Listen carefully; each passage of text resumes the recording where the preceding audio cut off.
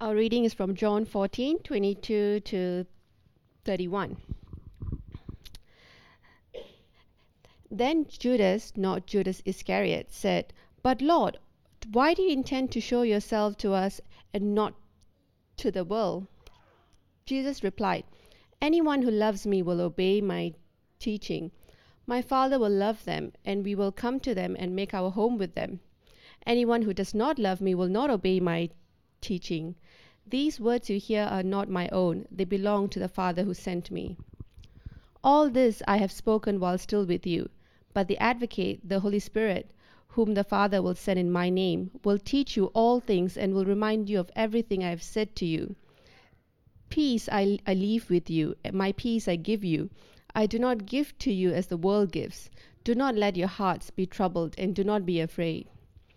You heard me say, I am going away and I am coming back to you. If you loved me, you would be glad that I am going to the Father, for the Father is greater than I. I have told to you now before it happens, so that when it does happen you will believe. I will not say much more to you, for the prince of this world is coming. He has no hold over me, but he comes so that the world may learn that I love the Father and do exactly what my Father has commanded me. Come now, let us leave. Hear the word of the Lord. Good morning. It's great to be here with you again today. I have actually I've known Pete since he, Campbell and I lived together in a particularly decrepit share house in Brunswick. And it's been good to see how we've each grown, and particularly how Campbell's facial hair has grown since that time. For those of you that don't know me or my wife Hannah, we worship with, I guess, your sister church, St Jude's in Parkville, just over in Royal Park. And those of you that do know me will be aware that I am a high school teacher. I normally teach English and humanities, but being, I guess, younger than a lot of my colleagues and therefore relatively fit, I sometimes get asked to go on outdoor education hikes. I'm one of those unusual people that does actually enjoy hiking and camping. But every now and then when I go on a hike, especially with all my clothes and food and tent and so on my back, I forget that it's not just a pleasant stroll through the bush. And sometimes you get to a point when you've got a bunch of 14-year-old boys crawling behind you, when you think, this isn't really what I thought I was getting myself in for. I thought I was just taking 3 days off school. And what I need at those moments is an encouraging colleague to assure me that while this bit of the hike might feel particularly hard, it's not going to last forever. I've got two colleagues that I generally go on these hikes with, and one of them is very nice and encouraging, but his body is basically made of titanium. And so when I ask him about this point in the hike and how hard it's going to be, he'll give me an answer that's useful if you're him, The Rock, or Jean-Claude Van Damme. If you're the rest of humanity, it's not a particularly helpful answer. And so I need to sort of do some interpreting of the feedback he gives me. So if he says to me something like, yeah, look, it's pretty easy, then what that means is it's pretty hard. If he says, look, there's a few challenges, it means be prepared, you will want to give up quite soon. And if he says, yeah, look, it's quite hard, it means turn back now, you will die.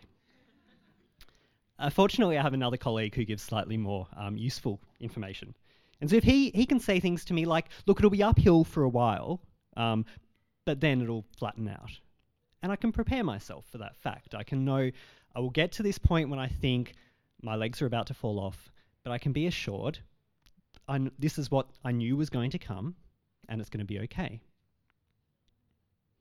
See, there is comfort sometimes in being prepared, in knowing what lies ahead of us. But sometimes when we're told ahead of time that something is going to be much harder than we would have expected, it doesn't feel comforting at first. Now, I work at a Christian school, and the students at my school, a lot aren't Christian, but those that are Christian come from a whole range of different church backgrounds. And something that I pick up from talking to them, and sometimes even from talking to some of my students who are thinking about becoming Christian, is I pick up how different groups prepare people for what Christian life is going to be like. And I wonder how often we'd turn to a passage like John 14 to tell people what the Christian life is going to be like. I wonder if perhaps we should turn to it more often than we do. If you've been following this series in John, you will know that Jesus is preparing his disciples for some troubling times. He's warned them of some things that sound shocking to them. He's told Peter that he will betray Jesus. He's told Judas that he's going to betray Jesus in a more dramatic way. He's told them that he's going to leave them. There's all kinds of distressing things that Jesus is telling his disciples about. He's told them that they will be tempted, that they will be afraid, and that they will abandon him. But as well as preparing them for what lies ahead, Jesus is also promising them what he's going to do for them. And I think it's essential that we hold both of these two things together. If we just had Jesus preparing them for what lies ahead, this would be quite a discouraging passage. It could almost be like, the opening to one of those reality TV survival shows when we know ahead of time that probably only a couple of people are going to make it to the end, and that's the whole point. Jesus is warning his disciples, he's warning us that what lies ahead is going to be hard. But he's also assuring us of how it's going to end, and he's equipping us for what lies ahead. And there's three things that I want to draw out from today's passage. They all begin with a P, so they should be easy for you to remember. Jesus is preparing us for obedience. He's preparing the disciples for the path of obedience. He's promising them his presence, and he is providing them with peace. Preparing for obedience, promising his presence, and providing with peace. Let's go through those. But of course, before we look at those, I think we can see, as I've already mentioned, why the disciples would be troubled. I don't know, when you first heard about the Christian life, I grew up in a Christian family, so I never sort of had a point in time when I heard of it as a distinct life. But you may have been told things that prepared you for something that was going to be liberating and freeing and encouraging and full of hope, and it is. But what Jesus is preparing his disciples here for is something that we can completely understand them being troubled by. And one of the things I find most troubling about this passage is that actually Jesus is preparing them for a whole lot of things that don't entirely make sense at the time. He's talking about a whole lot of times when he's going to come and go, and it's unclear which coming and going he's talking about at any particular time. I certainly have a lot of questions as I read through this bit of John's Gospel, and the disciples have as many questions as we do. In fact, this passage begins with a question. Let's look at verse 22. Then Judas, not Judas Iscariot, said, "But Lord, why do you intend to show yourself to us and not to the world?" It's probably quite important that we distinguish this Judas from Judas Iscariot. One commentary I read called him the good Judas. But what we're told here is that this is the Judas that is going to stick it out to the end. This is the Judas that will go on to be an important part of the early church. And we need to look back at last week's passage to actually get the context of Judas's question. Back in verse 19, Jesus has told his disciples, "Before long, the world will not see me anymore, but you will see me." Now, perhaps Judas is simply confused. Why is it that Jesus is going to somehow become invisible to the world, but visible to his disciples? Now, on one level, there's a fairly straightforward answer to Judas's question. When Jesus dies and rises from the dead, it's to his followers, it's to his disciples that he will appear. Jesus doesn't appear in his resurrected form to people that don't follow him. But I think there's something more in Judas's question and in Jesus' answer to it that cuts to the heart of what this passage is preparing us for. See, the disciples are actually being prepared for the fact that they will, in the years to come, stake their lives on a vision of Jesus that the world has not shared. And they will devote their lives to a God that the world does not see or understand. John's Gospel has actually been preparing us for this right from the beginning.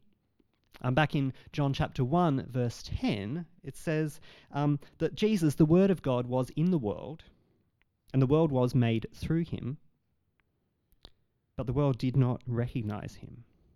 Jesus' arrival into the world has been described right from the start by John as one that the world made by him didn't see or recognize. Actually, although Jesus has walked physically on this earth, as described in John's Gospel, most of the world hasn't seen the reality of this. John's Gospel is full of Jesus performing these miraculous signs that point to who he is, and people are continually seeing with their eyes what Jesus has done, but not seeing who he really is. Well, Jesus is saying, now I'm leaving. The world will no longer see me because it didn't believe in me. But you will see me because you believe. And I think this helps us make some sense of Jesus' rather unusual answer to Judas's question. See, seeing Jesus with our eyes isn't enough. Truly seeing who Jesus is leads us to our first point. Jesus is preparing us for the path of obedience. See what Jesus says in answer to Judas's question in verses 22 to 23. If anyone loves me, he says, he will obey my teaching. My Father will love him, and we will come to him and make our home with him. He who does not love me will not obey me. Well, if I was Judas, on one hand, I'd be thinking, hang on, you haven't answered my question. Why won't Jesus appear to the world? We must obey him. It seems slightly disconnected. But I think there's 2 points in here that we might miss if we just skimmed over this passage. The first is that truly seeing Jesus for who he is must entail obedience. We cannot truly see Jesus, the Holy Son of God, and just be indifferent to him. So perhaps, in a sense then, those who physically saw Jesus but didn't obey him had never really seen him for who he was. But I think there's a second explanation that's actually even more powerful. You see, when Jesus speaks of the disciples seeing him, he's not speaking of a distant appearance, them seeing him off on the horizon. He's not even just speaking about them seeing him face to face when he rises from the dead. See, in these verses, he actually talks about seeing in the sense of intimate union, of Jesus coming and making his home with us. When we see Jesus, we will see him as one living with us, one in fact living in us. Now that tells us something, when we think about it, slightly shocking. And it's something that I think as we live on this earth, and it's an earth that's full of difficulties and full of brokenness, we may not feel the full reality of this. But Jesus is actually telling us that we, the church, brought into union with him when he made out his home with us, that we are actually the visible presence of God on earth. You're going to celebrate communion after the sermon today. Well, the first words that we say in the communion service are, we are the body of Christ. His Spirit is with us. Paul calls the church the body of Christ, and he also says in 2 Corinthians chapter 3, verse 18, that we, with unveiled faces, all reflect the Lord's glory. He's talking there of when Moses, in the presence of God, would have his face shining from the presence of God. Paul is saying, you now see him and you reflect him. When the world sees us being obedient to him and made into his home, they see Christ's body. Now, many may not acknowledge this, just as many saw Jesus' physical presence on earth and didn't choose to obey him, didn't see it as something they must obey. Many will look at us, at the church, and not see God's work in our midst, and not see that they must follow him. There were those in Jesus' day who claimed to follow the Father, but they didn't hear the Father in Jesus' words. And that's why I think it's important that Jesus says at the end, these are not my words that I'm giving to you, these are the Father's words. He's saying, I speak with the authority of the Father. If you think that you need to obey God, then you need to obey me when you hear my words. Well, we have been transformed by seeing God in Jesus, and now the world can see Jesus in us. It's not going to be an easy path of obedience. If we expect people to see our faces radiating God's glory and instantly fall down on their knees and worship him, we will often be disappointed. But Jesus is telling us we will be the way that the world sees God at work in this earth. How can we do this? How can we walk this long path of obedience, obeying a God that the world doesn't see? Well, we do this because Jesus doesn't just require obedience of us in his absence. Point number 2, Jesus promises us his presence. The word that Jesus uses to describe his Holy Spirit, Pete talked with you about last week. It gets translated often as the counselor or the advocate. It's actually, if you think of the word counselor not meaning someone that you go to tell your emotional struggles, but a legal counselor, then we're getting closer to the meaning of the word. The Greek word means to call someone alongside. It's like a legal defense that you call alongside you in court to stand by your side and defend you. Jesus is saying this is what he will send to us. And what does this Holy Spirit do? Well, first, he's the ongoing presence of God with his people. This is the way that Jesus makes his home with us. Let's look again at verse 23. If anyone loves me, he will obey my teaching. My Father will love him, and we will come to him and make our home with him. We'll notice here that Jesus uses the word our and we. This isn't only the Father that he's speaking about. At the very least, it is the Father and the Son. But I'm going to suggest if we look at this whole passage, it's the whole Trinity. It's the Father, Son, and Holy Spirit. It's only 2 verses later that Jesus, as an expression of God making his home with us, that he tells us of the coming of the Holy Spirit. The counselor, the advocate, will be the presence of God called alongside us when Jesus' physical presence has left. But what else will this Holy Spirit, this advocate, do? Let's look at verse 26. But the counselor, the Holy Spirit, whom the Father will send in my name, will teach you all things and will remind you of everything I have said to you. I think a good example of what this means is the life of the Apostle Peter. Peter, back in the Gospels, was always fairly brave. He was pretty gung-ho. He was ready to charge into battle, ready with his sword when he felt Jesus needed it. And he was confident that Jesus was the Messiah. He was the first person to declare this openly. But Jesus being the Messiah didn't look like Peter expected. And when Jesus told him that he was going to have to die, that the Messiah would have to suffer, Peter's first response was to tell him off, to say, no, you're wrong, this can't be what happens. And when he finds his Messiah arrested, he denies knowing him and runs away afraid. Things were not as Peter expected them to be. But later, after everything had fallen apart and then Jesus had risen from the dead, we see Peter right at the start of the book of Acts, in chapter 4, speaking to the Jews about Jesus' death, the very thing he said couldn't happen. And he says that Jesus' death was how God fulfills what he'd foretold through all the prophets, saying that his Christ would suffer. Peter, who couldn't conceive of a Messiah, a Saviour who would suffer, is now saying that God had predicted it all along. It wasn't only necessary, but it had always been part of the plan. Well, the Holy Spirit's reminded him of what Jesus taught him. Even though he didn't believe it or understand it at the time, the Holy Spirit has brought it to his mind when Jesus has left and given him the ability now to speak those words. At a bigger picture, the very fact that we have the New Testament here today to read is because the Holy Spirit reminded the disciples of Jesus' words.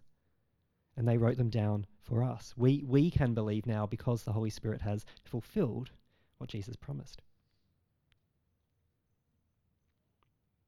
And when Jesus leaves us his Spirit, he provides his followers with peace. Point number 3. Let's look at verse 27. Peace I leave with you. My peace I give to you. I do not give to you as the world gives. Do not let your hearts be troubled, and do not be afraid. So how's Jesus' peace not like the world's peace? Well, for a start, it isn't the same as freedom from conflict. I had a slightly unusual childhood involving lots of books, and a large, formidable book I saw on a shelf as a young child was a book called War and Peace, which I desperately wanted to read. I've had it on my shelf for a long time and never read it. But I understand that there's war and then there's peace. And so I always understand peace as being the absence of war, the absence of conflict. Well, Jesus is actually essentially preparing his disciples for a war. He's preparing them for a battle that they will, at various points in time, feel that they are losing. And yet he's saying to them, my peace I give to you. You see, peace that God gives is not freedom from trouble. It's a peace that can sustain us in the midst of trouble. The peace that God gives is such that we cannot let our hearts be troubled even when our lives are full of trouble. And part of this peace comes from the knowledge that we can have that Jesus is abundantly greater than all the threats that are posed around us. Later in this section of John's Gospel, Jesus is going to tell his disciples he has overcome the world. And in John's first letter to the church, in 1 John chapter 4, verse 4, we read this: You, dear children, are from God, and you have overcome them, that's all the forces that are opposed to them, because the one who is in you, the one who has come and made his home in you, is greater than the one who is in the world. You see, John, again, has remembered what Jesus has told him. The Spirit has reminded him of these words that Jesus gave him, and he has now given them to us to encourage us. Jesus is warning the disciples that opposition is guaranteed. Opposition will come. But he's telling them that he will do everything to defeat that opposition. In fact, Jesus' promise of peace is not one that he gives in spite of his absence. It's not a matter of saying, I will leave you, but don't worry because I'll give you my peace to make up for it. He's actually telling us that he will provide his peace for us through his absence. Now that might sound unusual, but let's think about what Jesus is accomplishing by going away.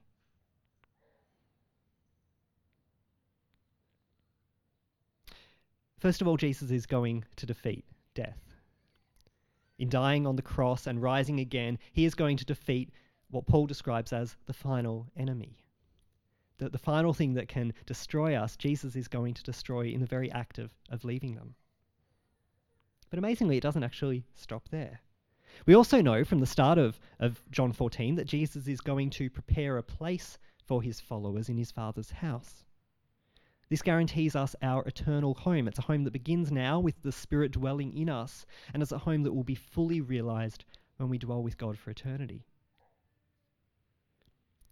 And in leaving us, he is leaving us what we need for now, the Holy Spirit, the Advocate. The disciples are not worse off for Jesus leaving. Amazingly, they are better off. We are better off. But the best is yet to come. Look with me at verse 28. You have heard me saying, I'm going away and I'm coming back to you.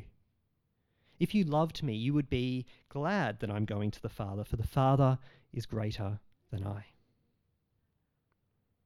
Where Jesus is going, he tells us, is to be with the Father. And he makes the slightly unusual statement that the Father is greater than he is. Now, this is a complex topic, and people far smarter than I have written whole books on it.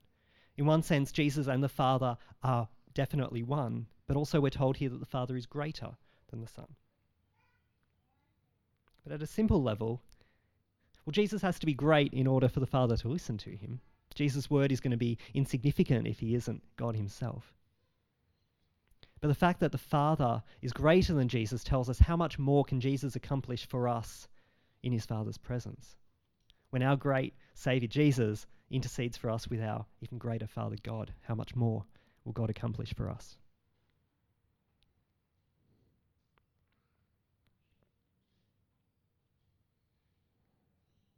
We also know that in going to be in the Father's presence, Jesus is preparing a home for us. And amazingly, that's actually a home that he describes preparing for us immediately after he's warned the disciples of their failure. Jesus isn't saying to them, look, I'm going to prepare a place for you. I'm telling you ahead of time that hard things will come so that you don't stuff up and then you'll be able to be in my presence. First he says, you will stuff up. And then he says, I'm preparing a home for you. In going to intercede for us with his Father, he is guaranteeing that as much as we are going to fail like Peter has failed, that our home with him is sure. You see, in all of this, Jesus shows that we can have absolute peace because he is in absolute control. And I think that the biggest way that he expresses this to us is the fact that he has told all of this to us beforehand. Think of the difference it makes when you go into an unfamiliar situation and you're told by an expert it's okay. Anything that goes wrong is only to be expected.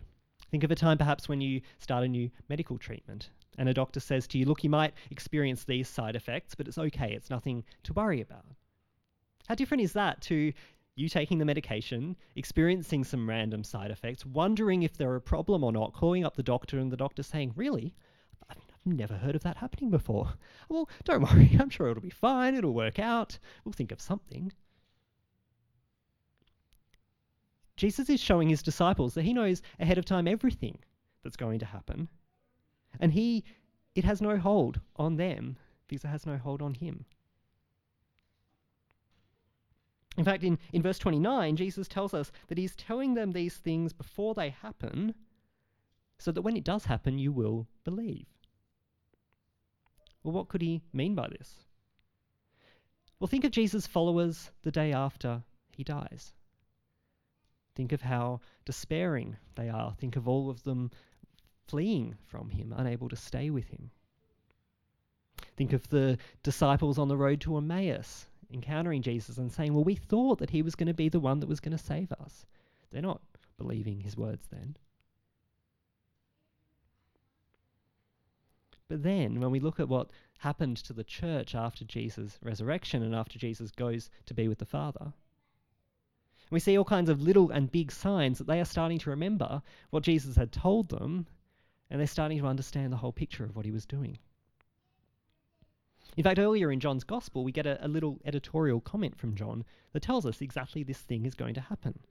Back in John chapter 2, Jesus is asked by the Pharisees for a sign that he is the Messiah, and he says this to them. He says, destroy this temple, and I will raise it again in 3 days. Everyone's confused. The Pharisees take offense. The disciples take a moment to scratch their heads. But then in verse 22, John says, after he was raised from the dead, his disciples recalled what he'd said, and they believed the scripture and the words that Jesus had spoken. Not only, as we've seen before, does the Spirit remind them of what Jesus had said, but as they see the big picture of Jesus' plan being fulfilled, just like he said it would, they can believe that he was in control all along. And here in John 14, we see Jesus' power expressed in the fact that he knows exactly when his opposition is coming. I'm not an expert on military history, but as a history teacher, I sometimes have to pretend that I am. And I know that a lot of the great military conflicts of the past have come down to who was best prepared for the attack, who knew when it was going to come and was prepared for it. Well, Jesus knows that his enemy is coming. He knows exactly when his enemy will come. And he tells us in verse 30, the prince of this world is coming, and he knows of the physical and spiritual battle that we fought the very next day on Good Friday.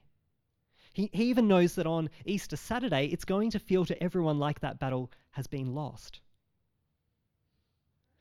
But he can say ahead of time, he has no hold on me. In fact, he can see that his death isn't just going to be, a brief victory that Satan has before Jesus gets the upper ground.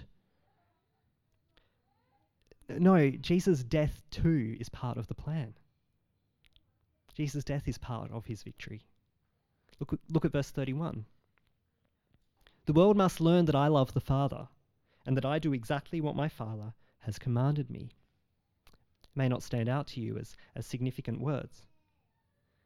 But we're told that Jesus is going to the cross in an act of obedience to the Father, and that's the very obedience that we were called to at the start of our passage.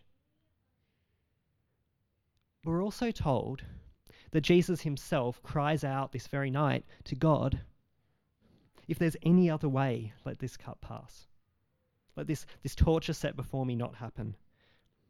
Yet not my will, but yours. You see, Jesus' obedience is an obedience that trusts, an obedience that knows that the Father has it all under control. It's an obedience that means he is willing to face the death that he knows is going to come because he knows how it will end.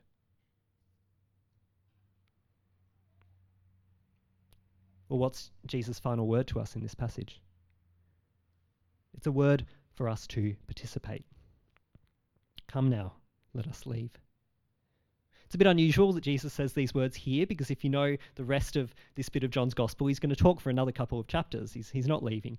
But it's as if he's saying, well, given everything I've said to you, will you join me? Will you participate? Will you step out into the death that you know is about to come for me? Well, he knows that they will come out with him. He knows that they will fail him. He knows all of this. Yet he has overcome all these things. He has overcome their fear, their failure, even their death. And this is how we too can join him on this dangerous road of obedience.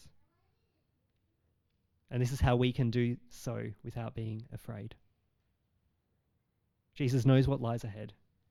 And his message to us is, do not let your hearts be troubled. The 19th century Christian poet Christina Rossetti, one of my favourite writers, as a young girl, had a copy of what was in her day the bestseller of Anglican literature. I don't know what the contemporary Anglican bestseller is, but in her day she had it. And it was a book called The Christian Year by the poet John Keble. The book itself doesn't seem to have influenced her writing very much. It's kind of got little impact on it. But scholars have found her childhood copy of the book, and when they look in the margins, they've seen pictures that have seemingly nothing to do with the poems, and everything to do with her own growth as a young Christian. All kinds of images start appearing that then come up later in her poetry that she writes as an adult. And one of the recurring images is of an uphill road. Somehow, as a young child, Christina Rossetti was being prepared for the fact that her journey as a Christian wasn't going to be an easy one. It was going to be an uphill road. Well, when we look at the rest of her life, we see that is exactly what happened. She had to break off 2 engagements because her fiancés didn't share her faith, and she remained single to her death. She suffered from mental illness. She suffered from sickness. She died at the age of 64 from breast cancer. But at the age of 31, it's just a year younger than I am, she wrote this amazing poem. It's probably one of my favourites of hers, and it also, I think, captures quite amazingly what Jesus is preparing us for here in John chapter 14. So let me share these words with us to close. Does the road wind uphill all the way? Yes, to the very end. Does the day's journey take the whole long day? from morn to night, my friend. But is there for the night a resting place? A roof for when the slow dark hours begin? But might not the darkness hide it from my face? You cannot miss that inn. Shall I meet other wayfarers at night? Those who have gone before. Then must I knock or call when just in sight? They will not leave you standing at the door. Shall I find comfort, travel sore and weak? Of labour you shall find the sum. Will there be beds for me and all who seek? Yes, beds for all who come. Let me pray.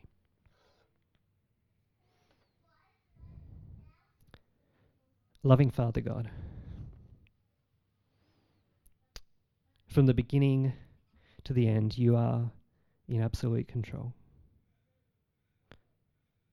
You have always known us, and you have always known what will happen to those who follow you. And you tell us to not let our hearts be troubled. We praise you that you have overcome all things, that in your Son Jesus' death you have overcome death. You've overcome our separation from you, and you have overcome the world. And so, Lord, wherever we are each at today, whichever part of this uphill journey of faith we are at, whether we feel confident or feel discouraged, may you be very present with us today.